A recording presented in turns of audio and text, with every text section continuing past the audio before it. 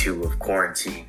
And welcome back to another episode of New School of Thinking, M&R edition. Today we have Roy from Mike and Roy's Basketball League, a good friend of mine, and I played in his league. It's really an interesting journey to understand why this came about, what he's done so far, and what he's looking to do. So stay tuned and enjoy. Take it away, Jamal and Ren. Hello. Roy, how you doing, man? Good, thanks. How are you guys doing? Good. So I'm good. Thank you for being on. We appreciate it. No problem. Ren, you had a question there? I'm just super excited because you know what? It's honored to have this conversation with you, Roy. Especially congratulations on the new spread in the magazine In Touch on your journey. I know it must have been a long time coming for that recognition, appreciation for the kind of work you do. So tell us a bit more about M&R, when it started. How did this even come about? So basically, the way we started was in 2012. I have a brother, 10 years older than me. We come from kind of a rough health background. My dad had a major heart attack when he was 30. Not the best health. Diabetes essentially across the board. And he was getting married. And when he was around that time of getting married, he wanted to lose some weight, get in shape. And going to the gym, it wasn't his thing. So he wanted to find a way basically that he could play basketball or some kind of sport. Basketball made the most sense at the time. And just kind of be fit. So basically one day he told me he's going to rent a gym, which he did. And we told a bunch of our friends and cousins to come by. They came. We played basketball for a couple hours. It worked out pretty well. We tried it again a few months after. And then after a few tries, we ended up just getting a permit for a gymnasium for the entire school year. And then the rest is history. Wow. That's pretty amazing. So basically it started off as, to help your father, and then it turned out to something you invited your friends and family to, and now it turned into something bigger than that. How did you take it to the next step? Like or were there even next steps? Did you even think about doing this? Like while you were just doing this for your father, did you even think about the next step and what it could be at that time? Well, just to clarify, my dad is alive. Well, no, I know that. Yeah. The next steps was basically the way it worked was we just had a court. Everyone was invited, and then we would break up everyone into teams, and we'd play up to 7 or a timed game. And as soon as one team would lose, the next team would come on. And eventually, we kind of grew tired of it, and we felt, we as in me and my brother, felt like we should try to take this to the next level in the sense of trying to make it more organized and trying to make it more legitimate. So we were watching a game at my friend's house, a basketball game, and he had the idea of, hey, why don't we just get jerseys and referees and like have a real game with like stats and all that kind of good stuff. And then I thought about it for that second, and I thought it was a genius idea. I came home later on that day, and then until the early hours of the morning, I had already set up the game. I had found referees. I had found a supplier to print the shirts for me. And we kind of just tried to play it by ear to see who would be down for it. Can you talk about that process? Like what was involved, how much effort you had to put into that, and how did that make you feel? Or like what are some tips and tricks you might have for anyone looking to get involved or start their own kind of runs to help the community as well? The biggest thing for me, Dean, was honestly just listening to everyone. It's really hard to try to please everyone, but you've got to do your best kind of to make sure that everyone is satisfied, because people are spending their hard-earned money to, essentially go out of their way to play basketball with you, or, kind of put their faith in you that you're going to have a good organization that will cater to their needs in terms of, just fitness overall. So if I had to give advice to someone, it's honestly to be patient and put a lot more thought than you think it needs. Because at first, we'd start off with shirts, and we'd learn about a year or so after the shirts weren't really sustainable. They couldn't last for a few years as we had kind of wanted it to, but because it's taking such tremendous wear and tear, obviously wearing it, being washed multiple times, we had to get something more sustainable. And just kind of basically to put a lot of thought into it and really, really analyze what's going to be most effective with your participants' money. And when did that change, Roy? Like, you know, when you started this in 2012, it shifted from just an idea and, you know, you care so much about the logistics. You came around to understanding the needs of the users. When did you kind of determine that you were becoming that entrepreneur in leading this community support kind of league and introducing sports as a business opportunity for yourself? When did that transition happen since 2012 of like the initial idea? I mean, we took our steps kind of like, I feel like it's kind of unconventional because we started off as honestly, it had nothing to do with funds. We just wanted to cover the cost of the gym essentially.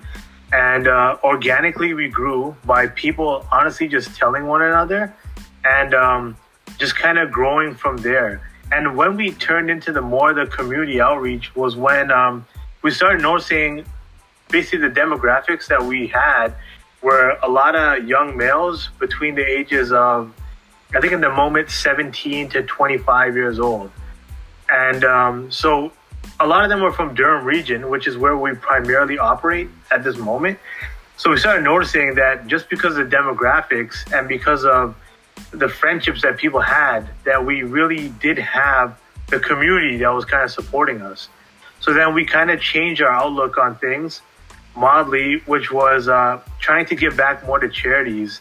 So we'd start off by doing our own food drive and partnering up with a few other charities that they kind of gave us a lot of freedom to do whatever we wanted with their names. So they would basically, we had an idea and they gave us the freedom that we wanted to kind of promote their cause while trying to assist what we were trying to do, which was to give back to the community essentially. That's pretty awesome. And what was that moment? What was that you realized you had something there, like with this league? Like, what was that highlight? Yeah. The moment I would say things kind of changed was like I have an article like Renish had mentioned earlier, and it kind of outlines the story a little bit more in detail, which is the first couple runs are basically when you do have the gym, it's called a run. The first couple of times, it was about 8 people, steadily grew to 13 people. And eventually when we were able to fill up that capacity of players, we started to notice that some players were coming from areas that weren't that close. And some of my friends were coming, which was, of course, like, you know, it was great for me to have like the support of my friends. But then you had some strangers who were reaching out to me who didn't know anyone in the league, who were coming out from Etobicoke, who were coming out from Scarborough, and areas that were not nearly on their route to their home or to their work. So when I started noticing that people were really dedicated, they're reposting and they're basically texting me or calling me, trying to find out when's the next event or how do we get in touch with like other kind of activities we have going on. That's when I kind of figured that, okay, I may have struck oil now. Okay. That's good to hear. And definitely, like you mentioned that you've been doing this since 2012. So my next question is actually, what's something that you discovered about yourself in these past years while doing these runs and creating this league that you didn't know that you had in you and you had to figure it out as you went? Something I learned about myself was I'm a creative person at heart. So when I was younger, I always kind of liked art and like doing like the little arts and crafts stuff in like elementary school. Even now, like going to art galleries and that kind of stuff is something I'm interested in. So I try to use my creativity more and put my own flavor on on M&R basketball. So it made it very unconventional in the sense of how we approached the market, because we were looking at more of what's trending and what might be, not necessarily popular, but kind of trying to create our own alley sometimes. So what other leagues were doing, we did obviously notice because it's kind of in your face, but we just tried to add like more of my personal touch, more of my brother's personal touch to like make us different from everyone else. So what would that be? Like, if you had to sum it up, like, in a skill, like, is it like customer service? Is it like marketing? Is it more of account management, I guess? Like, I'm just naming out terms. Like, what is that one word that resonates from you from doing all of this? It's 100% customer service. In my opinion, I think so much of it relies on, are your players happy? Every time we have a game, I make sure that I try to connect with a lot of the new players and then some of the past players, as well as the captains, to make sure that, hey, is everything running the way you expected? Is there anything that we can change? Everyone is given my personal phone number that they're 100% free to use at any moment they want throughout the year. So I would 100% say customer service. If anyone has an issue, I incur the costs that it takes to make sure that the issue is fixed. For instance, somebody had, this year, someone was playing in the game and their jersey got ripped. It was a small rip. I think it was by a player in the process of the game. And, he came to me and he said, hey, my jersey kind of ripped a little bit. Where should I go to get it stitched? And that would be a cost that I would take on. Even though most leagues essentially wouldn't do that, I would definitely say it's customer service. So I take tremendous pride in knowing that I make my players comfortable. And I'm willing to go an extra step to make sure that everyone does get exactly what they expected from the league. That sounds good, man. I mean, customer service is definitely everything. Like, that's how you show your customers that you value them, And I think that could clearly set the difference between you and somebody else. Yeah. And I'm listening to what you're saying, and it's all great stuff. But there's one thing I got to know. Like, Dean said that he played in your league in the intro. How would you rate his skill level, 1 to 10? Dean's basketball skill level. What do you think that is, 1 to 10? Let's say here right now. Let's also, Roy, pretend like he's not even on the phone. Just mention that this man lost his ACL throughout the whole journey. I was wearing itself, 4 or so 5. It wasn't burn. to play games with you. Burn.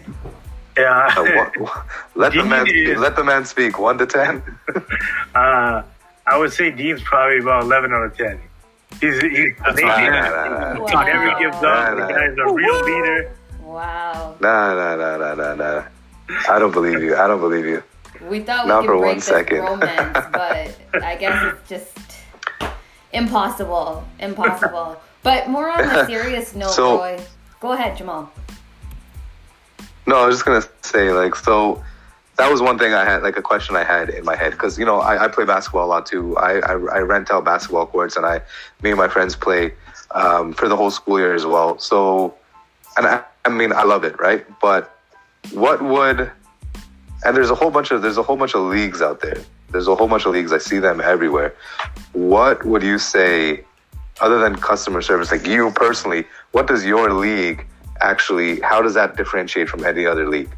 Is it because of your personal touch? Yeah. That's the best question that you could really ask. And I know a lot of people probably do think of that when they're shopping around for leagues, because at this point, with the success of the Toronto Raptors and with the tremendous growth in Canada basketball, there's only going to be more and more leagues popping up. So we do understand that it's getting even more competitive than it was a few years ago. But what makes us different, and I will 100% vouch for it, is that we don't cater to having this mass production league. We're not trying to satisfy 100 to 400 players. We know what we can manage, and we try to keep it like that. I always tell people we're the Louis Vuitton of basketball leagues, in the sense of it's not necessarily going to be the most expensive league, so you can get rid of that. But we will make sure that everyone, their voice gets heard. You're not going to fall in this pool of players that nobody knows who you are. We make sure that we deal with what we can manage. So we try to make it more of an experience for the players. They get a lot more, I feel personally, from other leagues. They get free apparel throughout the year. They get free perks throughout the year. We have a lot of sponsorships, so they get a lot of additional things that are not really listed in what they're paying for. So I would say in that sense, we're way more, what's the word? I like to tell people actually we're a prestige league, in the sense of we handpicked also who we want to have in. So just because you apply for a league, you can pay whatever fee they want, between about $250 to $400, and play for any league you want, and they'll never deny you. With me, it's not like that. You come to us, and then we kind of do an initial screening, and it has nothing to do with the level of competition you're used to. It's literally about your attitude. Are you a role model on and off the court? Can kids come to these games? People's girlfriends, people's wives come to these games. We don't want people who are going to be fighting. We don't want people who are going to be, throwing profanity around. So we try to make sure that we keep the highest standard of not only the game, but who you are outside of that to the highest level. And we've been doing that for the last 5 years. They sign a waiver before they join the league saying that they won't come to the game under any substance at all. They won't basically swear or fight. And that's an immediate, not even suspension. It's immediate termination of their deal that they have with us. And they're going to respect the players. They're being their own teammates, the opponents, the referees. They're going to show up on time. They're going to give ample notice. So we really keep it strict with the players, because we are expecting a high quality of essentially their personality from them. So I would say we're basically just a way more prestigious league, to really make it simple. I think along those lines, Roy, I genuinely appreciate that. And it's so admirable that you were able to create this kind of culture. I think a lot of leagues, I don't think, are taken that seriously. And I mean, I'm a firm believer of culture kind of trickles down, or rules, regulations, and these strict rules to be a good person on and off the court comes from top-down approach. So how are you able to kind of set up this culture, a healthy culture? But not only that, the other thing I wanted you to touch on, you also had mentioned community, and especially a community of giving back. I know in our own conversations, you've mentioned about giving the opportunity to photographers to come out and be able to showcase their artistry. Can you tap into that and kind of tie it back to that culture you're building? Sure. So with the culture, we try to help as much people as we can, whether it's from charity or whether it's from hiring people. So because we're a business, of course, under the government of Canada, we do have our own rules and regulations. A lot of leagues, what I've noticed before from playing in some in the past, is that I could literally be playing a player one game, and the very next game, they're reffing that same game that I'm playing in.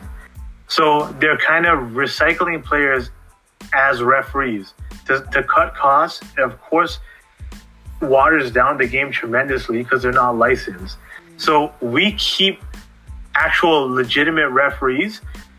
These guys are board referees. They're licensed. They have roughly about 5,000 games under their belt. A lot of them have even refereed in NCAA games in the United States for March Madness and stuff, so for the tournament.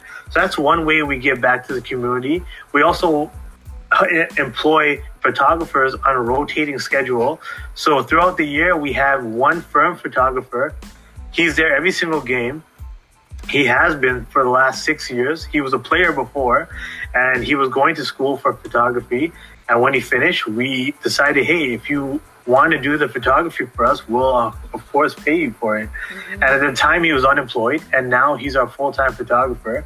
And additionally, we invite new freelance photographers to come on any given night, paid. Sometimes they just want to volunteer. And the benefit to having them there is that they can come in with little to no experience, and it's happened a lot before, and they're worried. I don't know if I'm going to get the best shots. I haven't done sports photography before, and they have that safety net of us having our own photographer in case they miss something. And then what we do for them after is that we promote them as much as we can, exhausting all of our social media and website. Our website is actually top 100 on GoDaddy for sports websites, which is a little nice applaud to us. It took a few years for that. And that's just another way we give back to the community by just helping out these freelance photographers. And so far, they've gotten, a few of them have gotten gigs outside of basketball. One being, I think he did an engagement photo shoot for one of the players, and another one doing a fashion show. So, it gives them a lot more publicity. And those are probably our two main resources in terms of helping the community, not including our charity campaigns. Like, I think that's amazing, man. Like, giving back to the community while you're giving like people a chance to play basketball and do what they love. Like, that is like top-notch level on my standards, bro. Like it's pretty good to hear you say that, because you're just helping, you're helping people, and then you're also making it work for you as a business. But talking about giving people the opportunity to do what they love, whether it's photography, art, playing basketball, what is it like? What is your love for basketball? Did you have a love for basketball before this came about, or did that love kind of flourish? Because before this interview started, you actually picked up a basketball, and you're like, it kind of calms me down. So like what is that? That's a good question. So when I was younger, I used to love basketball. I still do love basketball. I used to watch the games with my dad and my brother. I was a big Kobe Bryant fan. Everyone liked Michael Jordan. I like Kobe Bryant because he was like the young guy. He had the attitude, and he was just relentless. So I was always a diehard Kobe Bryant fan.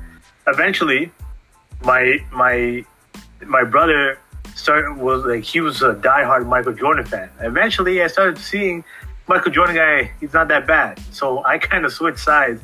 I traded the Kobe jersey for the Michael Jordan jersey. So that kind of became like the new interest for me, especially when it came to basketball. Toronto Raptors got a team in 1995. So that kind of made me more of a fan of the game. And I used to play all the time, just on my driveway, of course. I tried to play for my elementary school team, my high school team. So that kind of brought me into playing the game besides just watching it. And then eventually my work experience and just wanting to take more of an authoritative role is what kind of transformed me into where I am now, which is more of the operation side of it and behind the scenes of all the operations that we basically do now. And speaking about operations, what you're doing right now, so how do you manage running a league plus working full time? Like, what has been your findings? What is some, I guess, advice you could share with people kind of doing two full-time things at once? It's honestly time management. A lot of it, I know it's so cliche, but a lot of it is just kind of knowing what your priorities are and what your obligations are. So basically, the second the game gets finished, I try to, essentially start. The second that game is finished on a Tuesday night, because we play on Tuesdays, the clock starts going for me. So I'm doing my best to make sure that the stats are posted online, the site is updated, that, of course, players are okay with the way the game came out in terms of their performance, the referees, the agenda, and so on. Basically, every little facet of the game, I try to make sure goes by smoothly. Balancing work, I'm kind of lucky in the sense of my work doesn't allow me to take work home, because it's more of it's not that kind of job. They really want you to, when you come in, you work, and when you're outside, you don't work. So I've been kind of lucky in the sense of I have a very understanding workforce, and I really do buckle down when I'm there. So that's very admirable. I think you really painted more of a real picture that, a league is not something that you just left as a passion, something you and friends and even poor players like Dean were a part of. But there's a lot of tips and tricks in reality, and I don't think it was a cliche. More all in all, Roy, how about where can people find you? Where can people reach out to you? You had mentioned that you play your games on Tuesday. Are you able to kind of share where and how people can sign up to M&R? And the website. Yeah, sure. Well, the best way you can get to us is the website, which is mnrbasketball.com. So it's MANDR basketball.com. That's the easiest way to get through us. Of course, we have our Instagram, Facebook, and Twitter. You can get to us through there. We do operate in Durham region at the moment. We don't really disclose the address just because we have such a high volume of players. So we can't accommodate people right now because we're already at capacity. But we do allow players to come in on a walk-in basis, so they could literally come for one game, play that one game, and they have no obligation for the whole year, essentially. And if they want to do that, that option is available to them. And same way you would contact us, the website and all social medias is the exact same way you'd be able to essentially find out if you could participate if we're not full that day. And those Instagram and Facebook social media handles are? It's same as the website, M&R Basketball.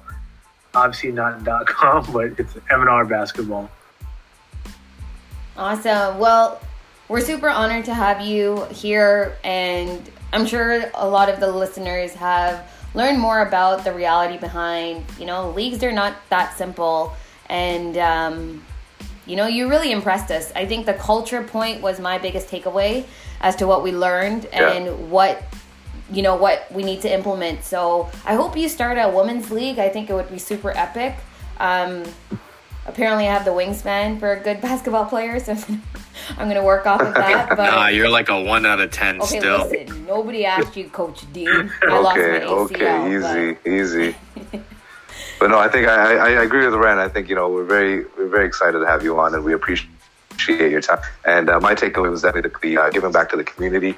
I think that's great, and like everybody, entrepreneur or not, should at least try to do something like that. I mean, it's very important to give back to people if you have the means to do so. So kudos to you for that, man. That's great. Thanks, man. I really appreciate that. Mm-hmm. So then again, I think we are good to go, guys. Dean, do you have anything to say? Unfortunately, and surprisingly not. Well, on that note, thank you again for tuning in on another awesome episode on the New School of Thinking. Be sure to follow M&R Basketball, their journey. Come out, support, and watch the games, and cheer them on. I think they're on a really positive journey, not only about this initiative of a league, but also implementing good examples of people on and off the court. And without further ado, let's hear you guys in the next episode. And we can't wait to have you guys tune in again. Thanks so much, Roy. Make sure you like, subscribe, and share.